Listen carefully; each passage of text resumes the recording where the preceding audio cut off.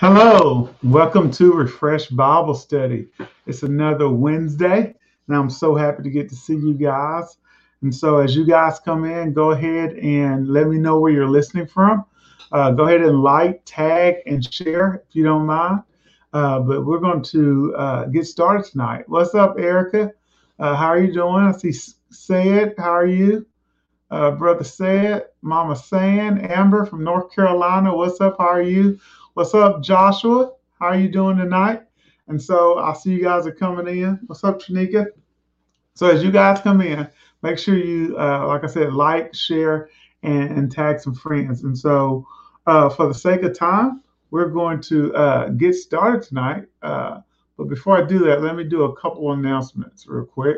So as you guys know, we have prayer every morning at 6:30 as we continue our fast through January.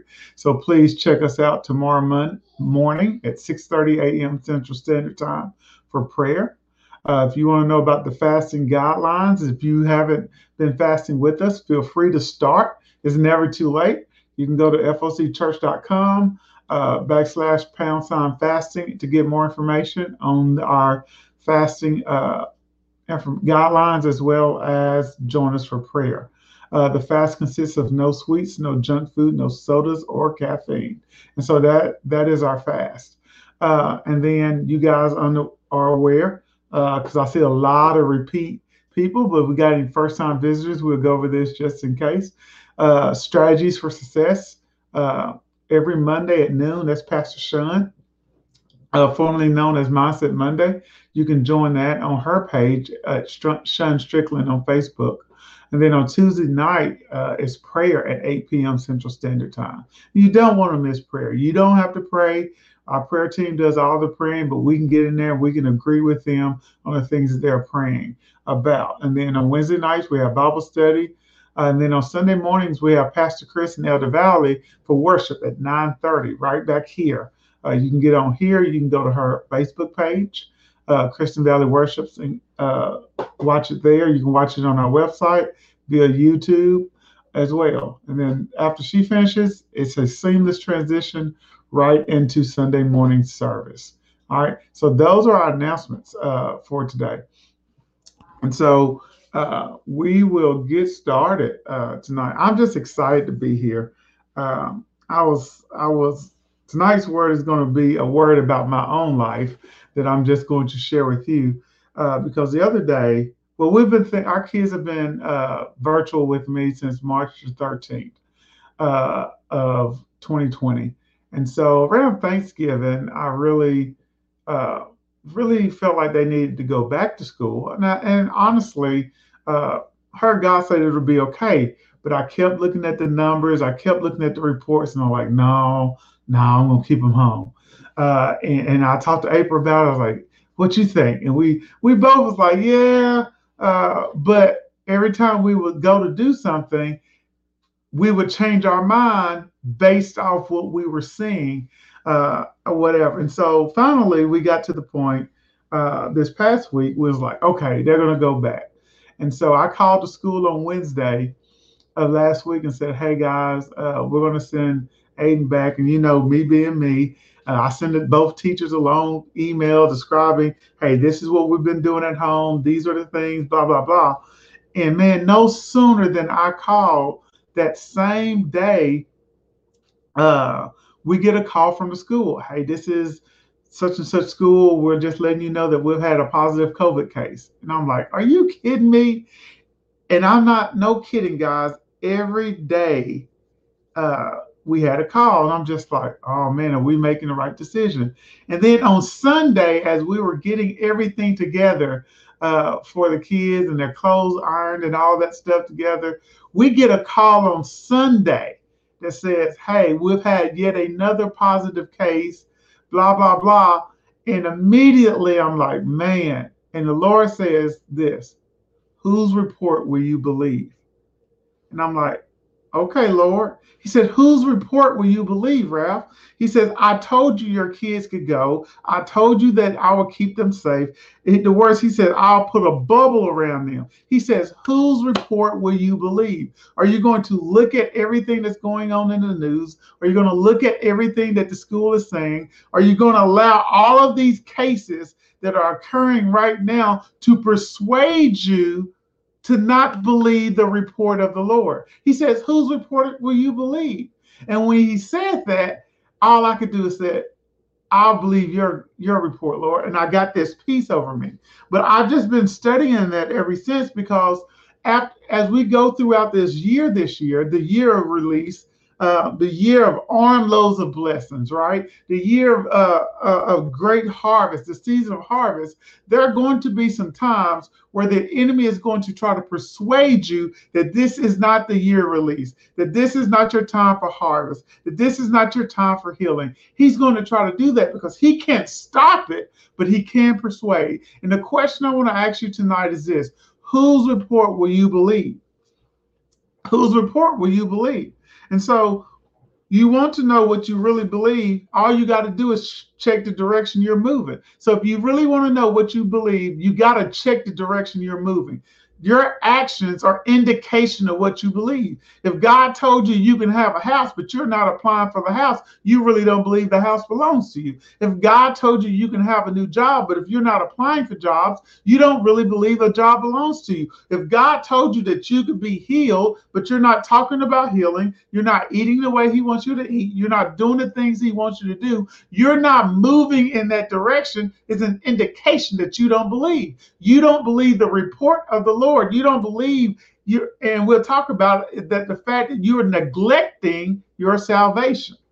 It says once you decide on something, you begin to move in that direction. And the example that came to my mind was when I saw my wife. And I know a lot of y'all have heard this story, but when I came back from spring break in 8th grade, March of 1997, on that warm spring day, I saw the shiniest, prettiest chocolate legs standing in that line as our coach was making us line up from lunch. And I said, wow. Then I looked up and I saw the beautiful chocolate face and that long dark hair. And immediately I knew what I wanted. And when I knew what I wanted, I began to what? Move in that direction. And for a lot of us, you know what the Lord has said, but you don't move into that direction. It doesn't matter what you hear, it's what you hear and you do that causes you to receive. It says that is why it is vital to tame your team. So we got to tame the people we're around. We got to tame our temperament, tame our tongue, and tame our environment, because they're all impacting our decision making. Every single thing that we look at, every single thing that we hear, the people we allow to speak into our life, all of those things are impacting our decision making. They're all influencing us on the report that we'll believe. It says we have to understand that every decision is a lifetime decision. Hear this. Every decision is a lifetime decision. We have to ask ourselves, can I live with this for the rest of my life?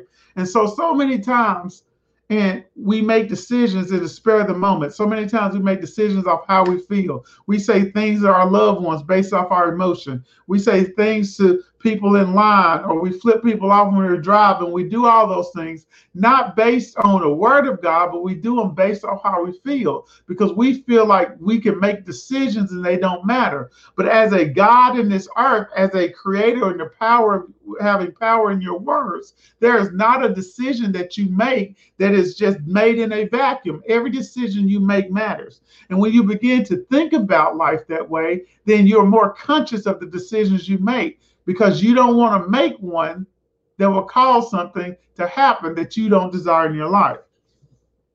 And so with that, you got to understand that there is no request of God that's minimal. There's no request of God that's minimal. Every request of God matters. Go ahead and type that.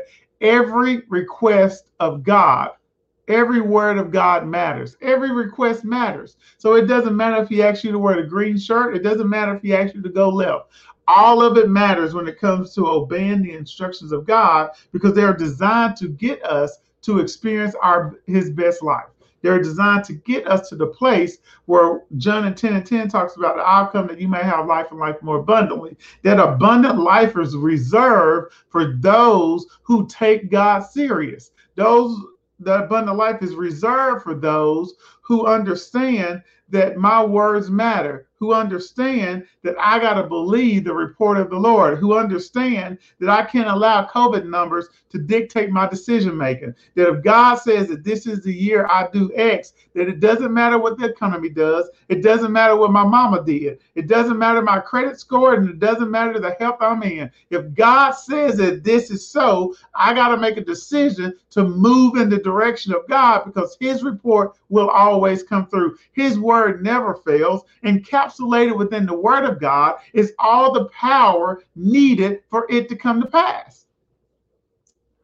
So many times we do not make the right decisions, not because we simply want to disobey God, but because our belief system gets in the way.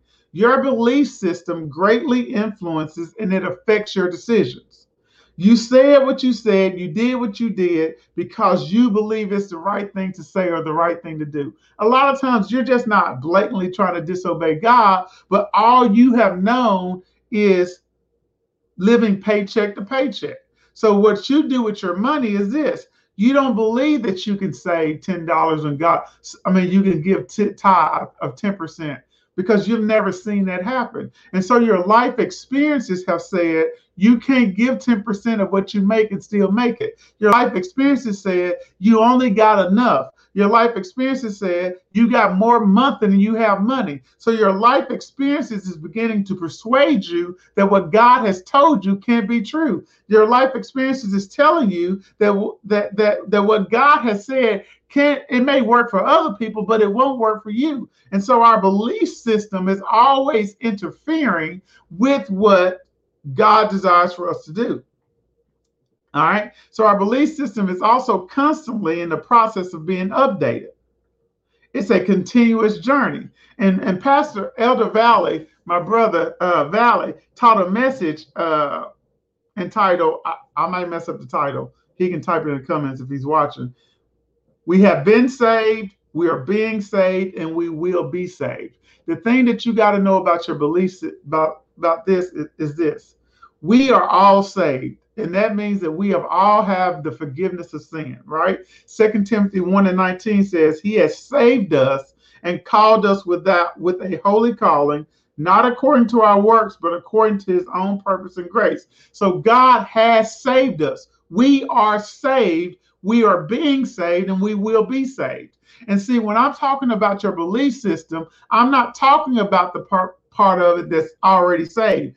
That already saved has to do with the forgiveness of our sins. We are already saved. All right. But let's go to we are being saved. We are being saved is about growth, and it's about perseverance. 1 Corinthians 1:18 says this. For the message of the cross is foolishness to those who are perishing, but to us who are being saved, it is the power of God. In other words, when I begin to focus on the cross, I've been saved, I've been forgiven of sin. But my belief system, my soul, my mind, my will, my imagination, and my intellect, all those things are being saved, right? And when I begin to focus on what God did on the cross, then I begin to remember, or to bring in remembrance what he did to bring me into full salvation, or I'm being saved. I am causing my soul to be in alignment with the finished works of Jesus.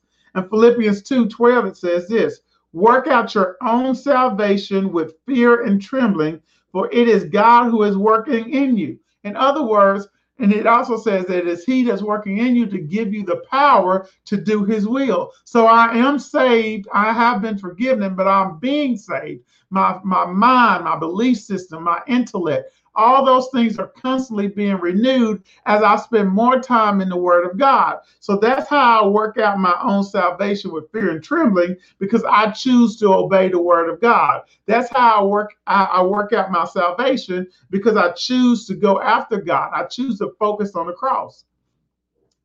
And then in the Passion Translation, it says this, Now you must continue to make this new life fully manifested as you live in holy awe of God. So you can't even manifest the fullness of salvation unless you do what?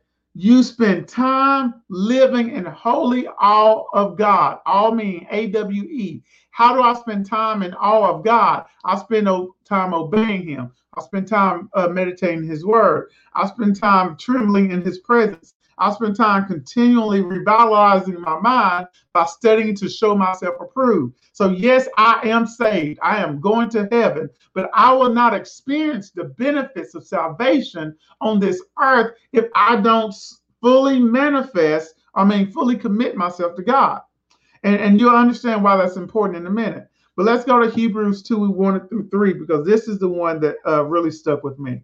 He says, how shall we escape if we neglect so great a salvation? How shall we escape if we neglect so great a salvation? And it's like, God, how did I neglect my salvation? Every time I chose not to look at the cross, every time I chose not to see what Christ did on the cross. And we'll get to Isaiah in a minute, but every time you can neglect your salvation, you could be on your way to heaven, living like hell on earth and not fully manifesting salvation because you choose not to believe the report of the Lord, because you choose to let life experiences persuade you into believing that what God has for you really ain't the best, that what God has for you really ain't for you, that what God has for you, He really didn't die for you. I mean, yeah, you can go to heaven, but yeah, that abundance ain't really for you. I mean, come on. I mean, does God want everybody rich? I mean, is God a liar? Because that's what life experiences will get you. That's what religion will get you. That's what tradition will get you. Because you'll think that you got to live this life like everybody else lived it in your family when God is calling you to more. But so you'll hear me reference that several times tonight. Don't neglect your salvation. All right. So we're being saved. And lastly, we won't spend a lot of time on this. We will be saved. Romans 5, 9, and 10, you guys know what Romans 5 says. Now that we have been saved from the punishment of sin by the blood of Christ, so the blood of Christ saved us, it says He will save us from God's anger also. Verse 10 says, we hated God, but we were saved from the punishment of sin by the death of the cross. He has brought us back to God, and we will be saved by His life. And that salvation is talking about when God, the rapture, when God comes, we'll spend eternity with Him. All right. So, but the word we want to hang our hat tonight is this middle part, is that we are being saved. So just because you're saved from sin and its consequences doesn't mean you will not be exempt from the impact of sin. Exemption is the result of choosing to follow God. How do you ensure that you will not be impacted by sin? Is when you choose to follow God. So that's what it's talking about when you're neglecting your salvation. Salvation brings you freedom. Salvation brings you liberty. Salvation is the prevention of destruction in your life. And so I can't experience those things if I don't embrace what God Christ did on the cross. So I neglect my salvation when I disobey God. I neglect salvation when I operate in pride. I neglect my salvation when I'm influenced or persuaded by life experiences, or what grandma did, or how grandpa did it, or how the Baptists, or how Kojic, or who Pentecost, or however they did it. If it doesn't line up with the word of God, it's not something that you follow. It's just that's not something that you follow. So what I want to do tonight is talk to you about some things that God talked to me about when he said, will you believe the report, Ralph? Will you believe the report that you can be healed, or will you believe the report of the doctor?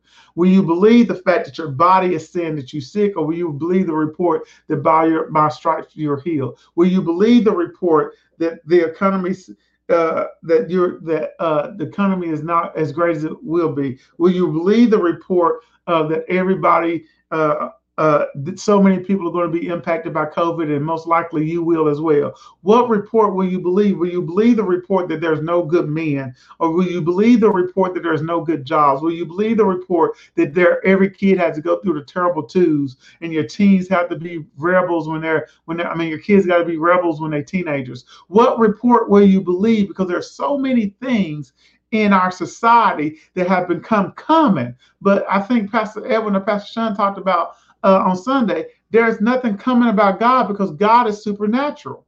And so what we got to understand is that we as believers can't be persuaded by common things.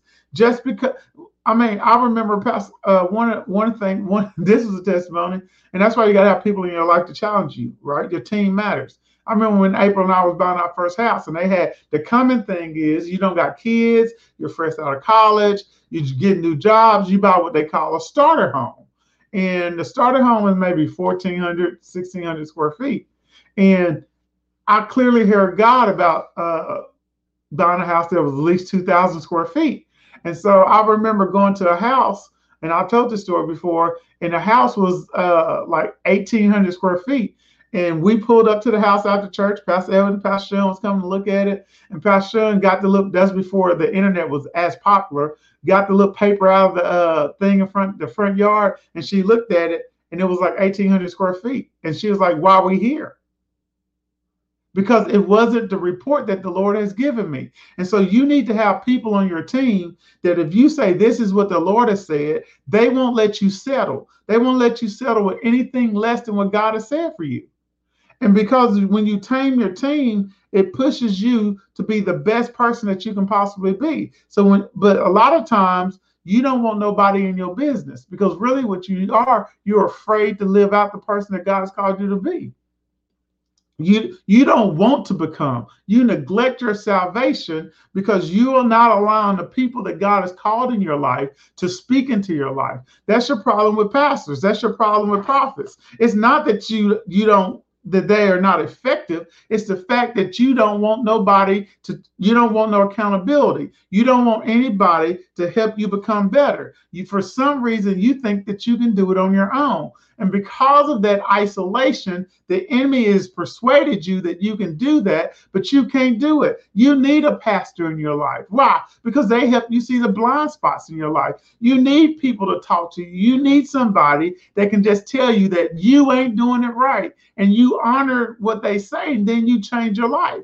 But because you're not teachable, because you're not coachable, because you don't want accountability, that's why you're mediocre. That's why you're average. And that's why you won't ever produce abundance, because you won't let anybody else hold you accountable to living the life that God wants you to live. The Holy Spirit's job is to bring accountability to us. The Holy Spirit's job is to teach us to do the things of God. But if you won't even trust the Holy Ghost to teach you where you need to go, if you won't trust the report from God who has never failed, how will you trust anybody else? Your way is finite. Your way is limited. And even if your way is perfect, it will never produce what God has for you. So stop being a rebel and allow God to put the people in your life that you need so that you can become who God said you need to be, so that the kingdom can benefit from everything that God has called you to accomplish. All right. So let's talk about it. Whose report will you believe? Let's look at Moses, because Moses said it like this in Deuteronomy 30. He says, today I have given you the choice between life and death, between blessing and cursing. Now I call on heaven and earth to witness the choice you make. Oh, that you would choose life so that you and your decisions might live. We have to choose life. Every time we choose obedience, we're choosing life. And if you're not choosing obedience, by default, you're choosing death.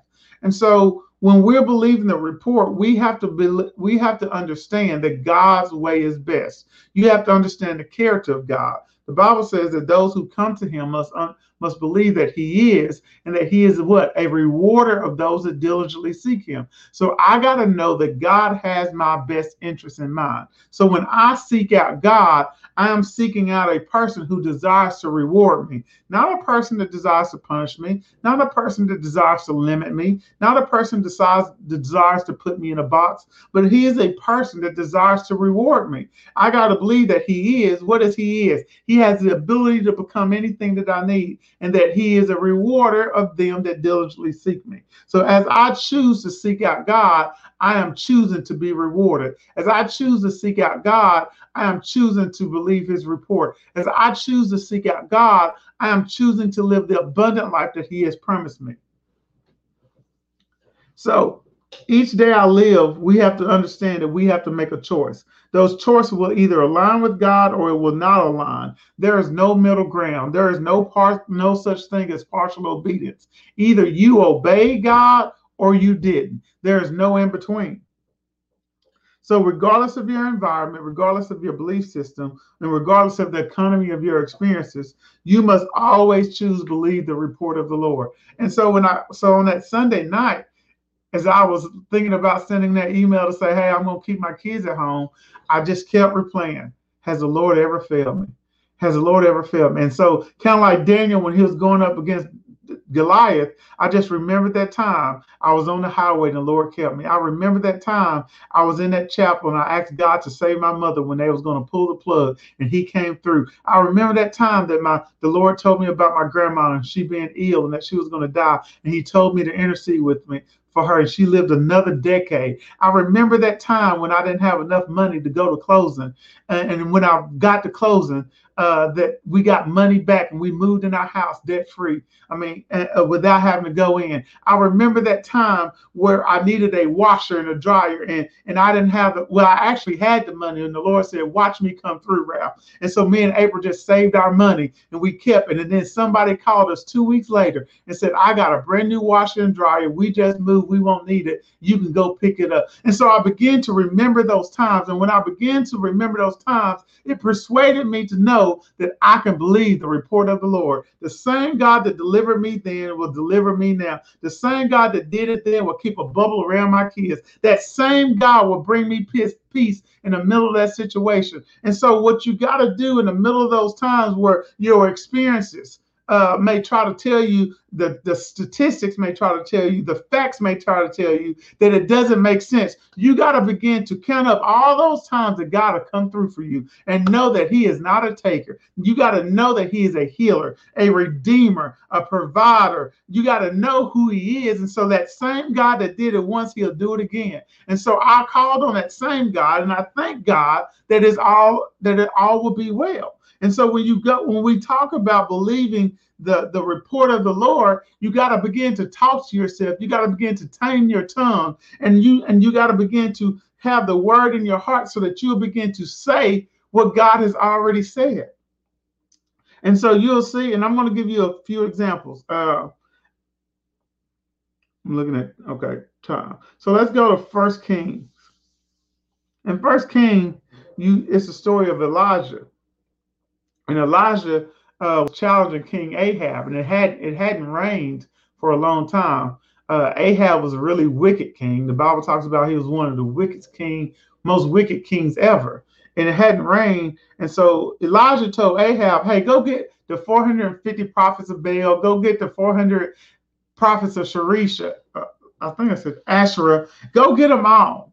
And then he says, "How long will you waver between two opinions?" And that's a question I want to ask you tonight. How long will you waver between two opinions?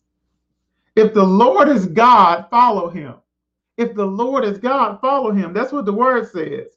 But if Baal is God, follow him. But the people said nothing. So Elijah says, how long y'all gonna do this? And you guys got to go read that story. It's such a good story because the 450 prophets of Baal and the 400 of Asherah, they did all this stuff. They began cutting themselves and screaming, and nothing happened, right? Nothing happened. They got the sacrifice there. Nothing happened. And so Elijah's over here mocking them. Hey, what your God doing?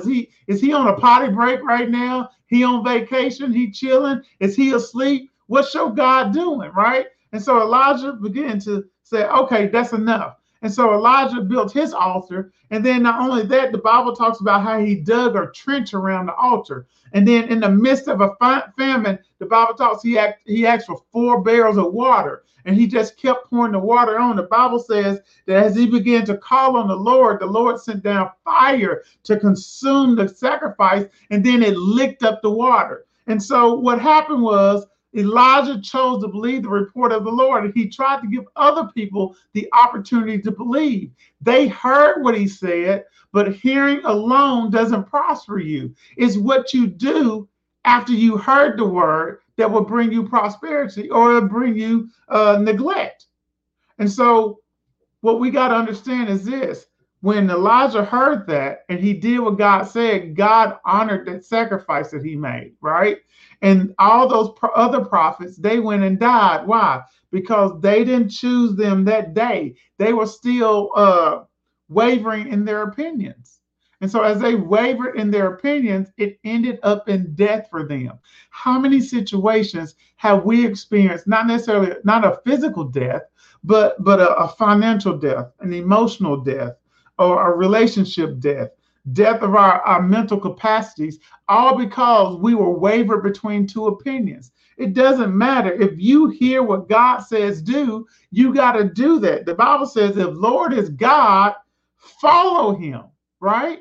We got to follow what he said, what he tells us to do.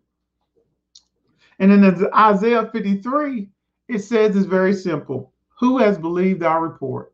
Who has believed our report? Who has believed our report? It says, and to whom has the arm of the Lord been revealed? Who has believed our report? So you got Elijah going in. He tells them, look, guys, the Lord is God. Follow him. They don't listen. They hear, but they don't listen. We talked last week. We would probably call that the stony ground, right? That seed was planted. That seed was thrown, but it didn't take root. So it didn't grow fruit, right? And they end up dying. But in Isaiah 53, it says, who has believed our report? And to whom has the arm of the Lord been revealed? He is despised and rejected by men. He was despised and we did not esteem him.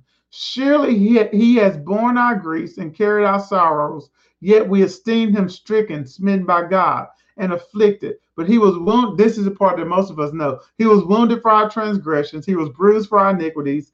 The chastisement of our peace was upon him, and by his stripes we are healed.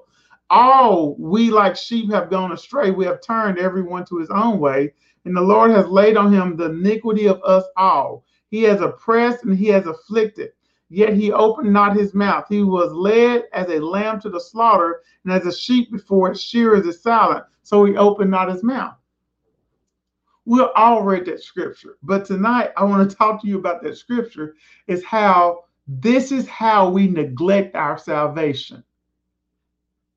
In the beginning of this, Isaiah says, who has believed our report? Right? He asked a question. And because he asked that question, we got to understand that he is saying, who's going to believe that that Jesus been despised, that Jesus been rejected, that Jesus been oppressed, and Jesus been afflicted, secures my salvation, my freedom, my sin from sin and bondage? Because that's a choice you got to make.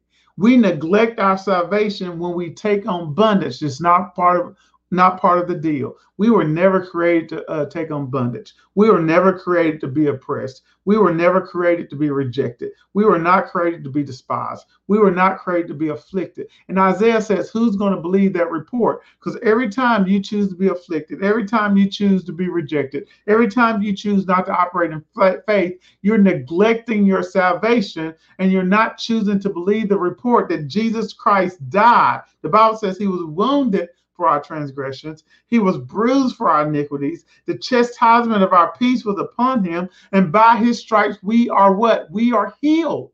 So when I don't believe that, when I believe that diabetes, when I believe that high blood pressure, when I believe that cancer or lupus or whatever belongs to me, I am neglecting salvation. I am not believing the report of the Lord. It doesn't matter if I'm black, if I'm male, and high blood pressure has been in my family for generations. None of that matters. Why? Because the report of the Lord says that by his stripes I am healed. Don't let life experiences cause you not to believe God.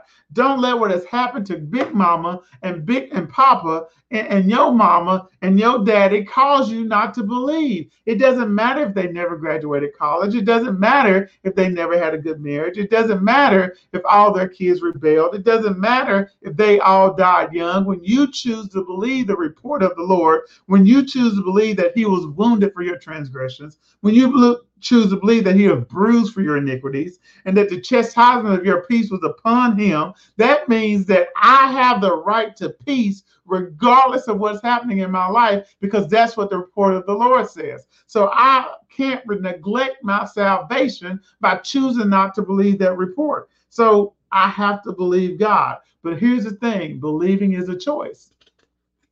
And that's why it said in Deuteronomy, whose report will you believe? Will you waver between two opinions? And so sometimes when God gives us a report or he gives us something, it doesn't always look the way we want it to look, right? I would have loved to send my kids back to school and COVID would have been gone. I would have loved to have built a house and have all the money I need up front to build that house. I would have loved to be able to claim debt freedom and have a zero balance in my account. On all my debted accounts right now. That's just not how it works. When I believe the report of the Lord, I believe his word to be truth, regardless of what the facts in the earth that tell me. And Naaman is a good example of that. It says, there once lived a man by the name of Laman. He was a captain of the host of the king of Syria. He was a mighty man in valor, but he was also a leper. And so Naaman came with all, and you got to understand that Naaman was proud of himself, right?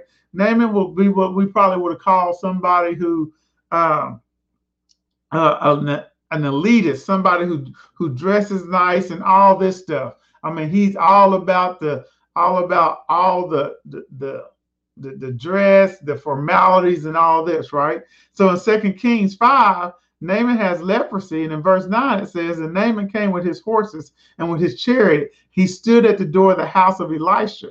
And Elisha sent a messenger unto him, saying, go and wash in the Jordan 7 times, and thy flesh shall come again to thee, and thou shalt be clean. But Naaman was angry, and he went away and said, behold, I thought he would surely come out to me, right, and stand and call on the name of the Lord his God and strike his hand over the place and recover the leper. So Naaman went away in rage, and his servants came near him. Look, Naaman had a team, and spake unto him and said, Naaman, if the prophet had bid you to do something great, would you do it? How much rather then, when he says, go wash and be clean, then you do that? It says, Naaman then went down, dipped himself 7 times in the Jordan. According to the man of God, his flesh came again like unto the flesh of a child, and he was clean.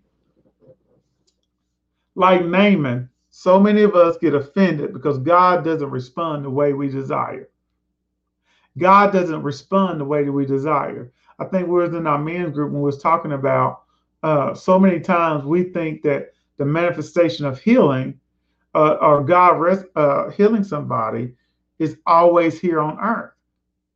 And so sometimes things don't occur the way we want them to occur. And when they don't, we feel like God slighted us. We get angry with God. We get offended with God.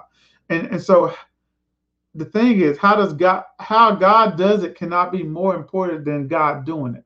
So you can't get mad like Naaman did, and you so caught up in how God does it. I want God to heal me at church, at the altar, in front of everybody. I want to get out this wheelchair and walk in the name of Jesus. And God telling you at home that, and if you want to be healed, just get up and walk right now. But because it's not in a fashion that you desire, you don't want it to occur. But we can't get so caught up in the way it occurs and be so focused on the way it occurs that we're more focused on that than it occurring altogether. I don't care how debt deliverance occur, Jesus. I don't care if you wipe every thing clean. I don't care if I invest in stocks and investments and I have an overabundance of money come in and I pay everything off.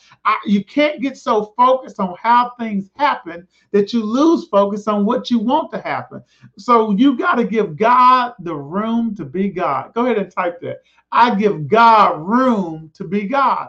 I don't limit God by thinking that the only way I can get this car, the only way I can get this house, the only way I can get this job is that this must happen this way, and this way. No, God can cause it to happen any way that he desires. You got to give God room to be God. Like Naaman, the answer to what you're waiting on may not come in the package you imagine. Man, that ought to preach on its own. The what you're waiting on may not come in the package you imagine. Don't throw away solutions because they come packaged as work. Don't throw away solutions because they come packaged as you reducing your spending, or you're reducing the time you spend on watching TV or in social media. You have to increase your prayer time. You have to fast more. You have to study more. So many times we throw away our solutions because they come packaged as work.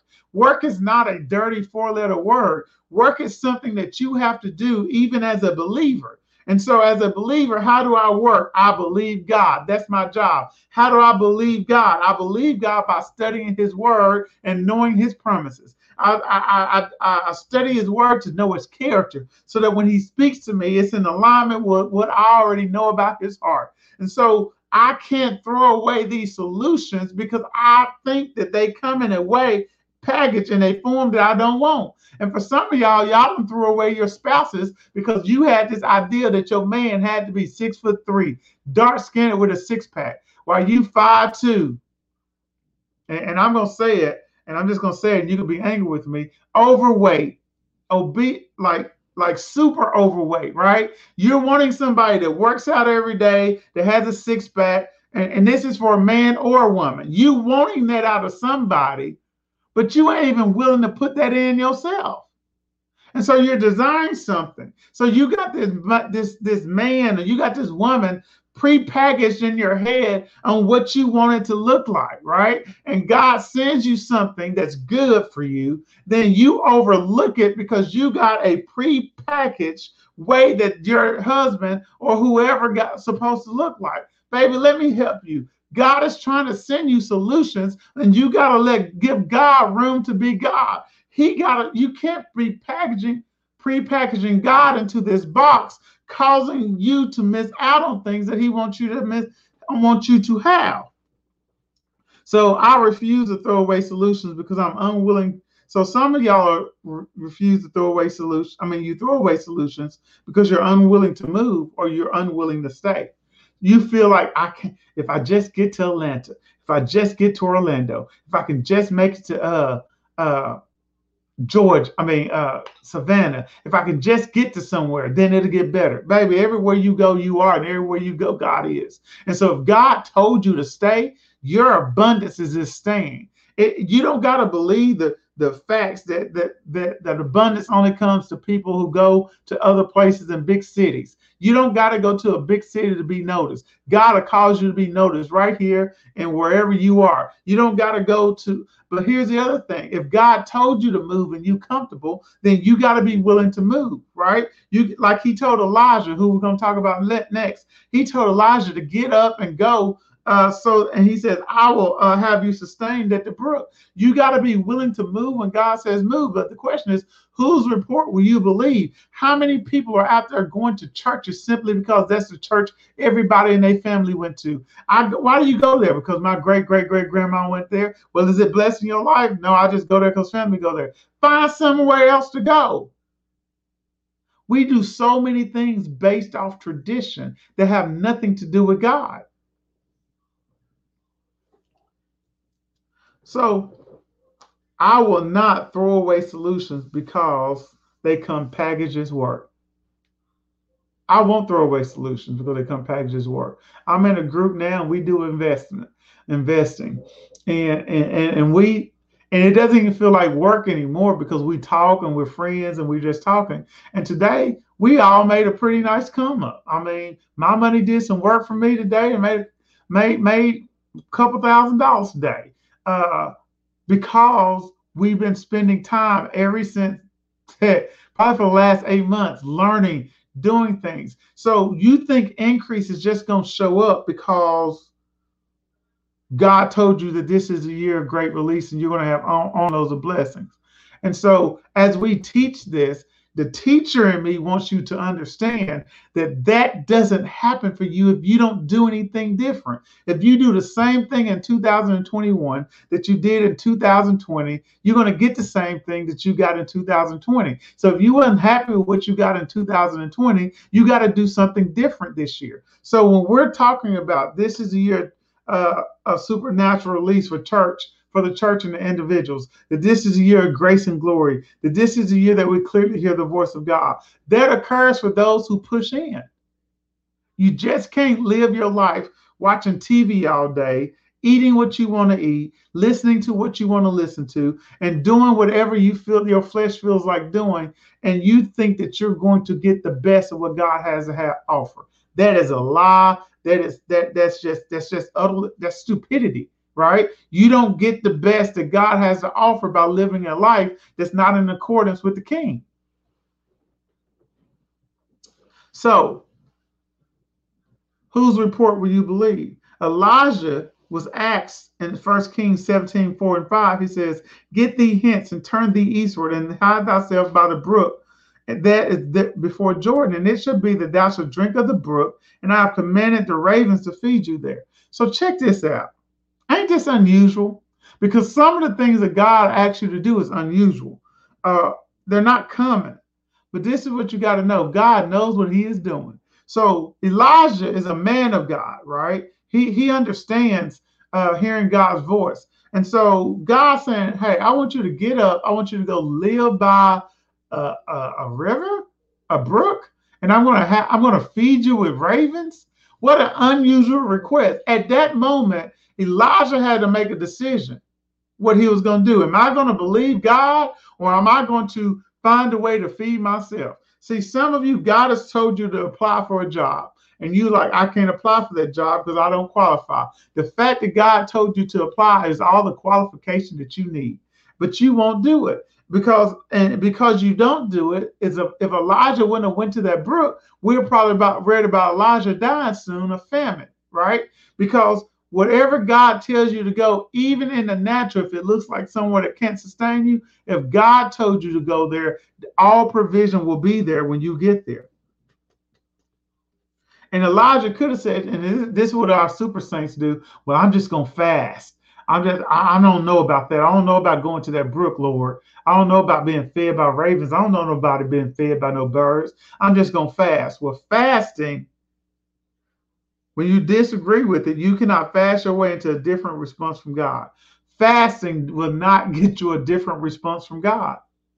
Fasting does not get you a different response from God. If God told you to stay on your job, making whatever you make, and he says, I will deliver you from all debt, then guess what? You can stay on that job making whatever you're making. God's going to deliver you from all debt. He is going to give you other avenues in which for it to happen.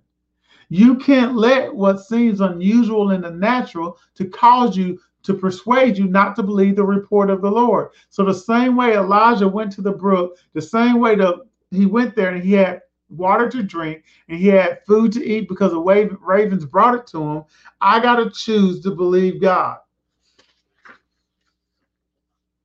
So what can you take away when you believe the report of God, even when it's unusual?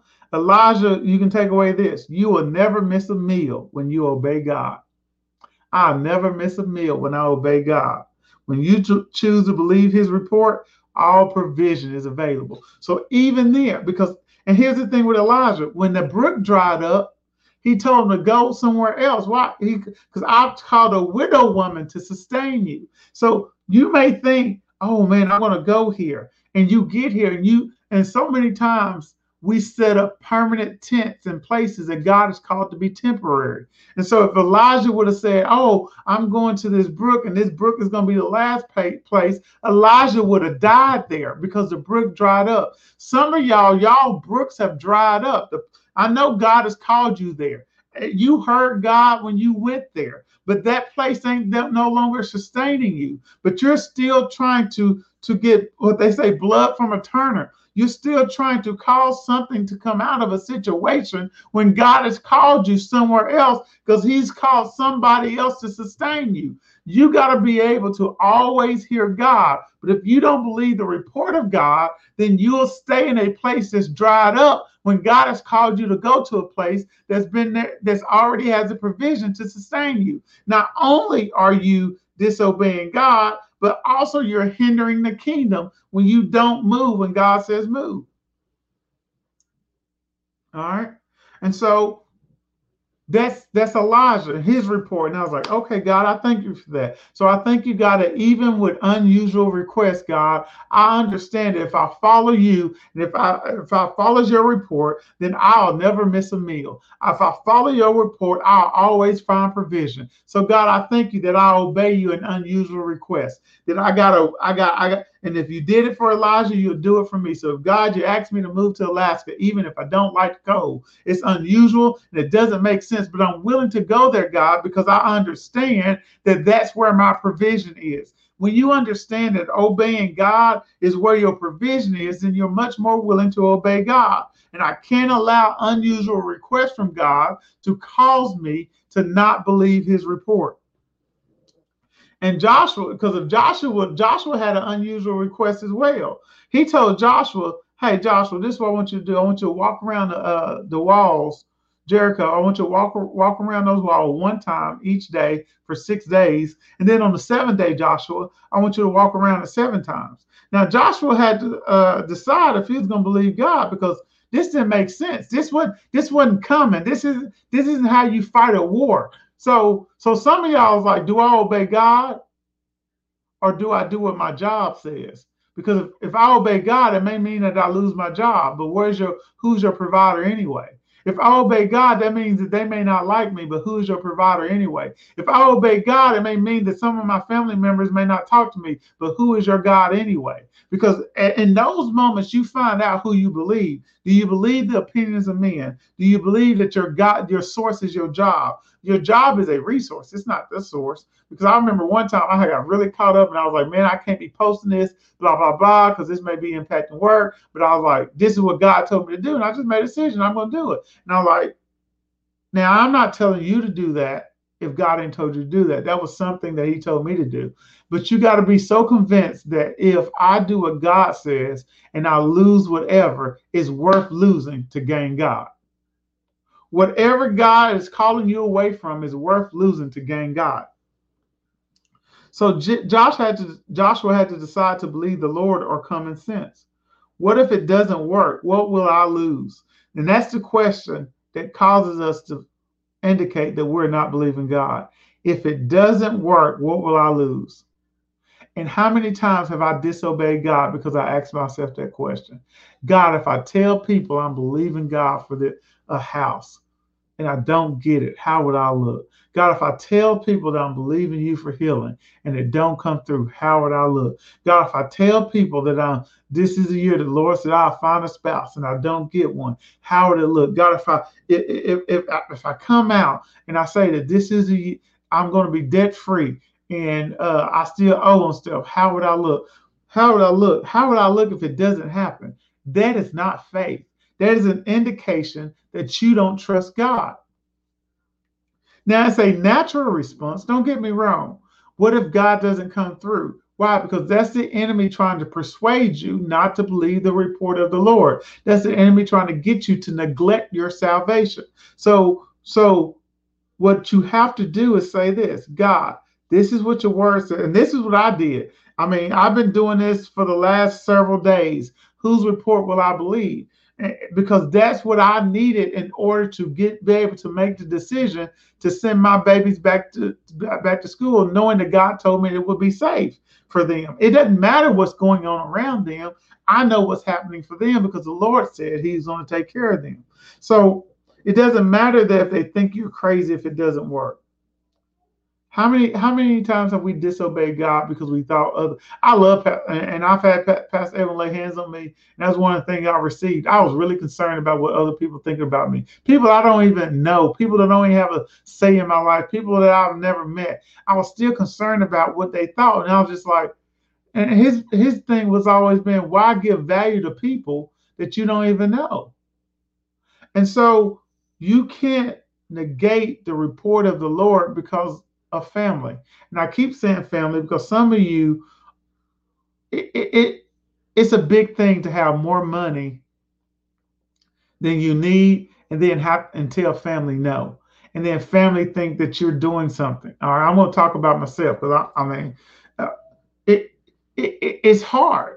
But the question is, if God said don't give it, it ain't your money anyway. You don't give it. And so a lot of us can't even pass that test for increase because God is not going to keep increasing you if you're giving away bread that belongs to the kingdom, but you're giving it to people that He told you not to give it to. All right.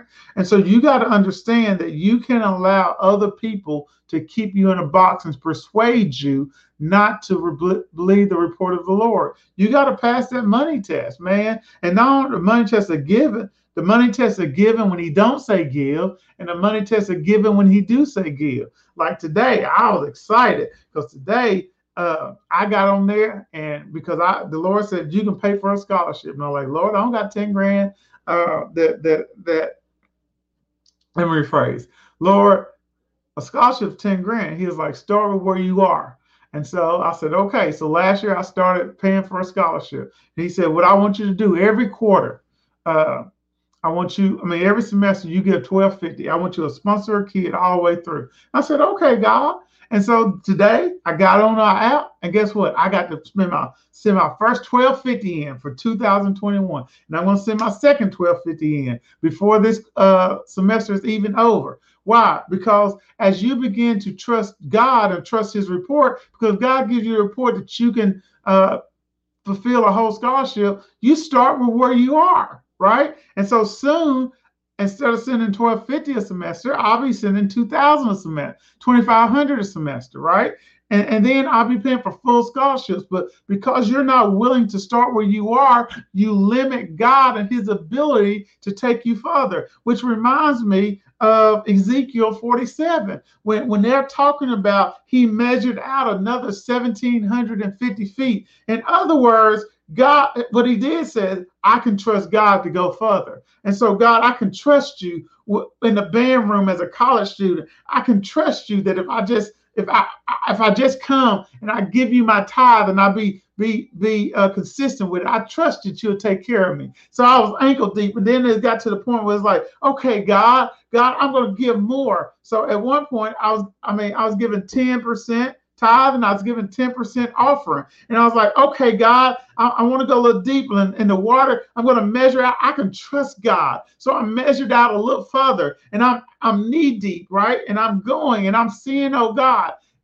manifesting His life, because that story over there is talking about how that man was measuring out. He was looking at his ability to trust God until the point where he was swimming in that thing, right? And what happened was, if you know anything about swimming, you're swimming the water. In the Bible, we always know that the water represents the anointing, but he was swimming because what gave him the ability to swim was the pressure of the water pushing him up and his ability to believe God. And so as he's swimming, he's being able to move and to maneuver because the water is sustaining him. It's giving him the ability to float. And his motion within that water is causing him to be able to tread. And God is supporting him. When we get out there into the deep, God will support you. But as long as you're ankle deep, as long as you're knee deep, as long as you're chest deep, You're supported by your own gravity, right? You may see some abundance, you may see some growth, but at the end of the day, you're standing on your own 2 feet. It's not until we're able to swim that the water begins to support us. God is fully enveloped around us, and He's the thing that supports us. He is the thing that causes us to be able to maneuver. And that's the way we got to live life. And so now I give whenever God says give. Why? Because I can trust Him that He'll always take care of me. I believe the report that concerning money, right? So we can't let common sense persuade us into not believing His report. God is not coming. Common sense says that there's no cure to cancer, but we know God heals cancer. Common sense says that when you're dead, but we know people have been raised from the dead. Common sense says that there's no cure to diseases, but we know that people have been cured from all diseases because of the blood of Jesus. By His stripes, we are what? Healed. So the report of God says different, so I believe different. Common sense does not persuade me not to believe God. So on days 1 through 6, let's get back to Joshua, he was obeying God, but I bet he felt like nothing was happening. And so many times, this is where the enemy sneaks in and persuades us to quit, persuades us to cave in. Because think about it. They were out there 7 days. Days 1 through 6, Joshua just walked around once. You got to understand that as a leader, they're probably questioning Joshua. What, Joshua, why are we walking around? What's this going on, Joshua? I don't understand this, Joshua. This don't make good sense. And Joshua in his own mind was probably thinking, now, Lord, you done got me out here to fail me. Well, I mean, I don't even see a brick falling down, God. The wall didn't change. My money didn't change. My marriage doesn't look like it's changing. My kids don't look like they're changing. My body doesn't look like it's changing. Day 1, I make a lap. Day 2, I make a lap. Still, I don't see anything different. Day 3, I make a lap. Still, I don't see anything different. The enemy persuading you, ain't nothing working. But baby, it's working on your behalf. The enemy is trying to convince you God ain't hearing you and God ain't listening. He ain't gonna come through on your behalf. But baby, that's the time to dig in deep. That's the time to go out into the deep and measure another 1750. That's the time where you don't stand on your own feet, that you begin to swim in that thing, that you begin to totally be reliant upon God. And you say, I trust God. Why? Because those that come to Him must believe that He is and that He is a rewarder. So I thank you, Lord, that even though I can't see in my physical eyes, even though I can't see in the natural, I know that you're rewarding me. Day 5, I make another lap. Day 6, I make another lap. Still, I don't see any bricks falling. But God, yet will I trust you. Still, my debt is still there. But God, yet will I trust you. Still, there's pain in my body. But God, yet will I trust you. On day 7, I make a lap. Nothing happens. On day 7, I make my second lap. Nothing happens. I am now beginning to be overwhelmed by people saying, oh, you believe God for that house. Ha, ha, ha. It didn't happen. And see, some of you guys are about to give up. But baby, I'm telling you, don't quit. Don't give up on the report of the Lord. And so you make lap number 3 and still nothing happened. And the enemy is still trying to persuade you. It ain't going to work. This ain't your year for the house. This ain't your year for marriage. This ain't your year to have that baby. This ain't your year for the kids to be obedient. This ain't your year for the marriage to be restored. But yet you make lap number 4 and you make lap number 5. Why? Because you trust God enough. You know that it doesn't make common sense, but you serve a supernatural God. You serve a God that saved you back then and He'll save you now. You serve a God that rescued you in college and He'll rescue you now. So on that lap number 7, everything began to tumble and the walls began to fall down and they blew the horns and it all came down. And that's when everybody that was the bystander began to say, that boy got faith. That's when everybody began to say, they believe God. That's when everybody began to say, God can be trusted. Why? Because they talked about you all the way up to the point of manifestation. And you don't let people persuade you to cave in on God. You don't let yourself persuade you to cave in on God. Just because you can't see it in the natural doesn't mean that it's not working in the spiritual. It is a finished work. The year release is a finished work. The year of harvest is a finished work. Your soul's been restored is a finished work. Renewed mind is a finished work. And so as they blew those horns and they began to see, their faith brought them what they needed. Why? This is what you got to know about faith. it never returns empty-handed. My faith never returns empty-handed. And when you're convinced about that, then you just keep going. When Peter went and got that fish out of that corn and out of that fish's mouth, you got to understand that God is in the details. Not only did God tell him to go get the fish, why? Because whose report will you believe? It sounds crazy, right? God told you to go invest in a little stock. God told you to go buy a little land that nobody wanted. God told you to go start a business. It didn't make no sense. Just like Peter, God may be calling you to do something that doesn't make sense. They needed to go pay taxes, and God told that man to go fishing, pull up the first fish, take the money out of his mouth, and then go pay the taxes. It didn't make common sense, but it made God sense. And it brought everything that Peter needed. He paid the taxes, both his and Jesus, and they were all good. Why? Because Peter trusts the process. Jesus is already in the details. When he told you the house was yours, when he told you the spouse was yours, when he told you the marriage was restored, when he told you healing was yours, he had already worked out all the details. Just because you can't see it doesn't mean it's not there. Man, listen, just because you can't see it doesn't mean it wasn't there. Light was already existing even when when earth was dark. Trees already existed even when the earth was without form. Why? Because in God's mind, it was there, and when he spoke it, it existed. So the same way he spoke a word to you that this was your year of armloads of blessing. This is your year of supernatural release. That this is your year that you come out. That this is your year of debt deliverance. That this is a year that you will not have not one other stuff. Not now another thought of suicide, not now another bout of depression. That this is a year that you take back your mentality and that you experience joy and peace. Baby, it's working on your behalf. He has already worked it out. Your faith never returns to you empty-handed. But the question is, are you willing to go fishing when everybody else is not willing to do so? Are you willing to go fishing? That's the question. Am I willing to go fishing? All right. Am I willing to go fishing? And the last one I love as I study this, and I know it's 108, we're an hour, 8 minutes, but the last one that I absolutely love was the story of the 10 lepers in Luke 17, verses 11 through 19. It says, and it came to pass as he went to Jerusalem that he passed through the midst of Samaria and Galilee. And as he entered into a certain village, there met him 10 men that were lepers, which stood afar off. And they lifted up their voices and said, Jesus, Master, have mercy on us. And when he saw them, he said unto them, go show yourselves unto the priests. And this is the scripture this is where we're going to end tonight. And it came to pass that as they went, they were cleansed. As they went, they were cleansed. You got to understand that Jesus told them, he says, and when he saw them, he says to them, go show yourselves unto the priests. So you got to first understand that as lepers, they couldn't go they were unclean. So that's not what they were supposed to be doing.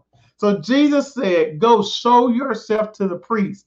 And the Bible says, and it came to pass that as they went, they were cleansed.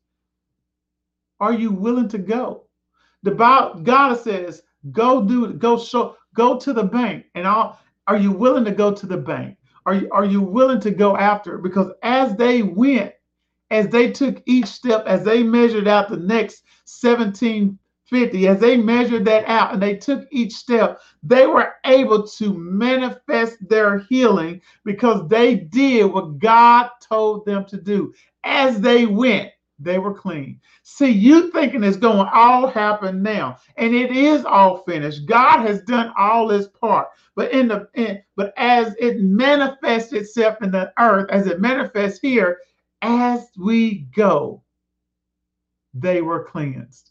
As we walk out with fear and trembling, that's what the word says. How do I manifest the fullness of my salvation? The Bible says in fear and what? Trembling. So as I go obeying God, so shall healing manifest.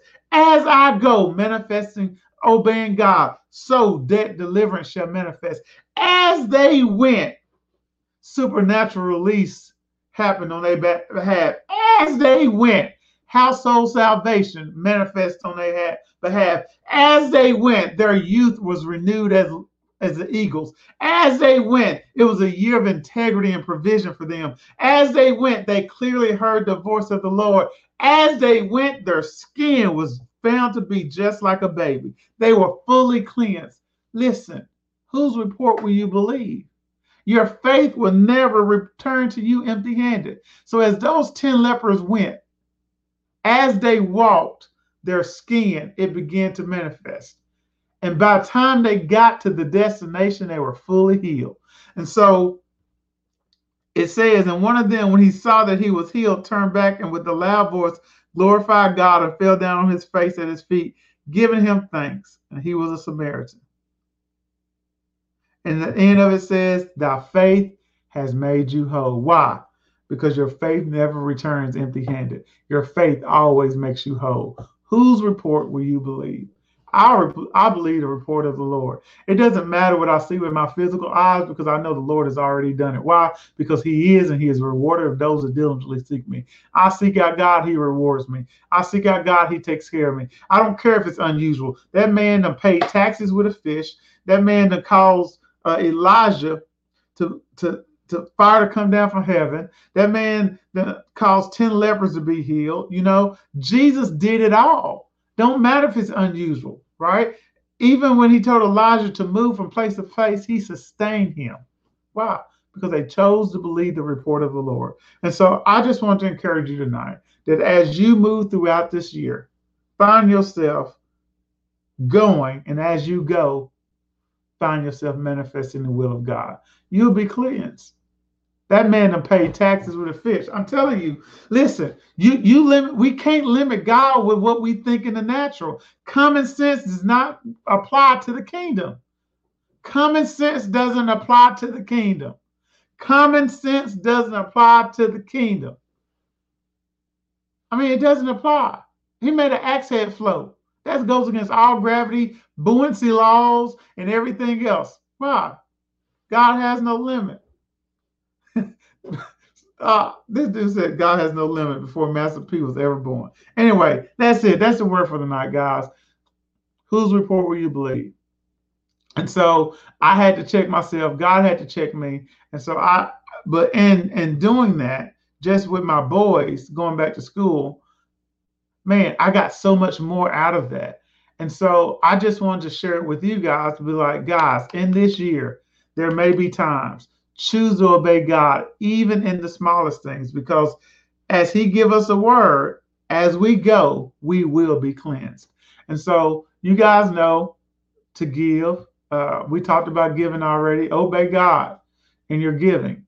You can give via PushPay. You can give via PayPal. I mean, not PayPal. PushPay, Tithely, Givelify, or Text to Give. Also, if you're not a partner, become a partner. Fill out the partnership form, man. You want to be a partner of this ministry. And I'm telling y'all, and I just say it how it is. It doesn't matter where you go to church, and y'all need to just quit going to church because everybody in your family went to that church. If that's not where God has called you to be, then you need to get to the place that God calls you to be. And it may not be FOC, but find the place that God has called you to be. Because that's where your breakthrough is. That's where you'll find your person that can speak into your life. That's where you're going to find part of your team. That's where you're going to find some accountability where people can talk to you and you listen. All right. So become a partner. Also join us in the morning for prayer at 6:30 a.m. And I think that's it. You guys know Monday mindset. Strategy sets at noon. And then Tuesday night prayer at 8 p.m. and then Sunday at 9:30 for worship. So I love you guys, and I got one more thing, and you guys can log off if you need to. But as I was praying and getting ready today, one of the greatest things I've ever done, and I didn't realize how great it would be, is being able to be a father.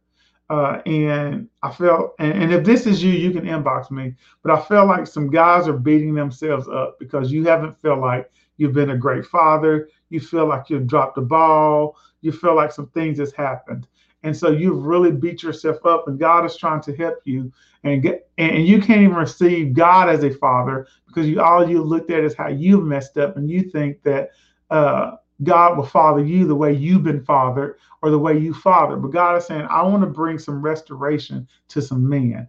And so if that's you dealing with either you wasn't fathered well, or you've made some mistakes as a dad and you kind of beat yourself up for that, or you feel some type of way because you was raised the way your daddy neglected you or he wasn't around and things like that. God wants to heal the hearts of men. And so my prayer is tonight that, Father God, I thank you for every man on this call, every man that will listen to this call. I thank you that you know the hearts of those that need to be healed, Father. So I thank you that right now in the name of Jesus, your spirit goes, Father, and it brings restoration to those men. I thank you, God, that peace will belongs to them. I thank you joy belongs to them. I thank you that wholeness belongs to them. I thank you that right now in the name of Jesus, they know that they are enough in you. And God, I thank you that they are willing to forgive themselves as well as those that their fathers and the other men in their life that may have brought them harm. I thank you, God, that they are whole and that they are complete. I thank you that as they heal and they become complete in your love, that they're able to father their children and the men they come in contact with, Father, the way that you have them to do. I thank you that men will find the joy in fatherhood.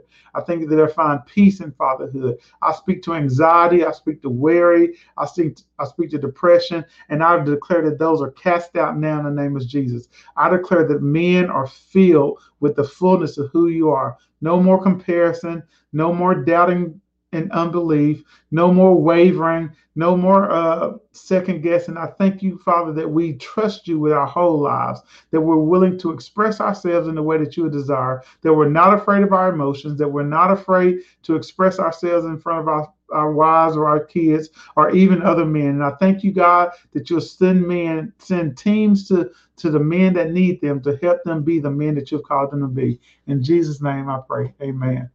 So I thank you for restoration. And if you're a man and you're struggling, I encourage you to reach out. We'll be happy to pray with you and also for you to join our When Men Heal Facebook page as well. So, but we're going after men, we're going after fathers because, man, as we grow up and as we talk about restoration this year and things like that, there's nothing better than have men restored back to their families and be the men that they need to be in order to raise the children the way that they need to be raised. And understand that. And so, the absence of a father, we declare that those voids have been filled, whether it's biological kids, kids by marriage, whatever. You don't got to have a kids to be a father. You can father. Heck, I fathered kids way before I had biological kids. And so, I thank you for men that's willing to pick up the task of fathering our children in this nation. And so, you guys be blessed. See you guys tomorrow morning at 6:30. Good night.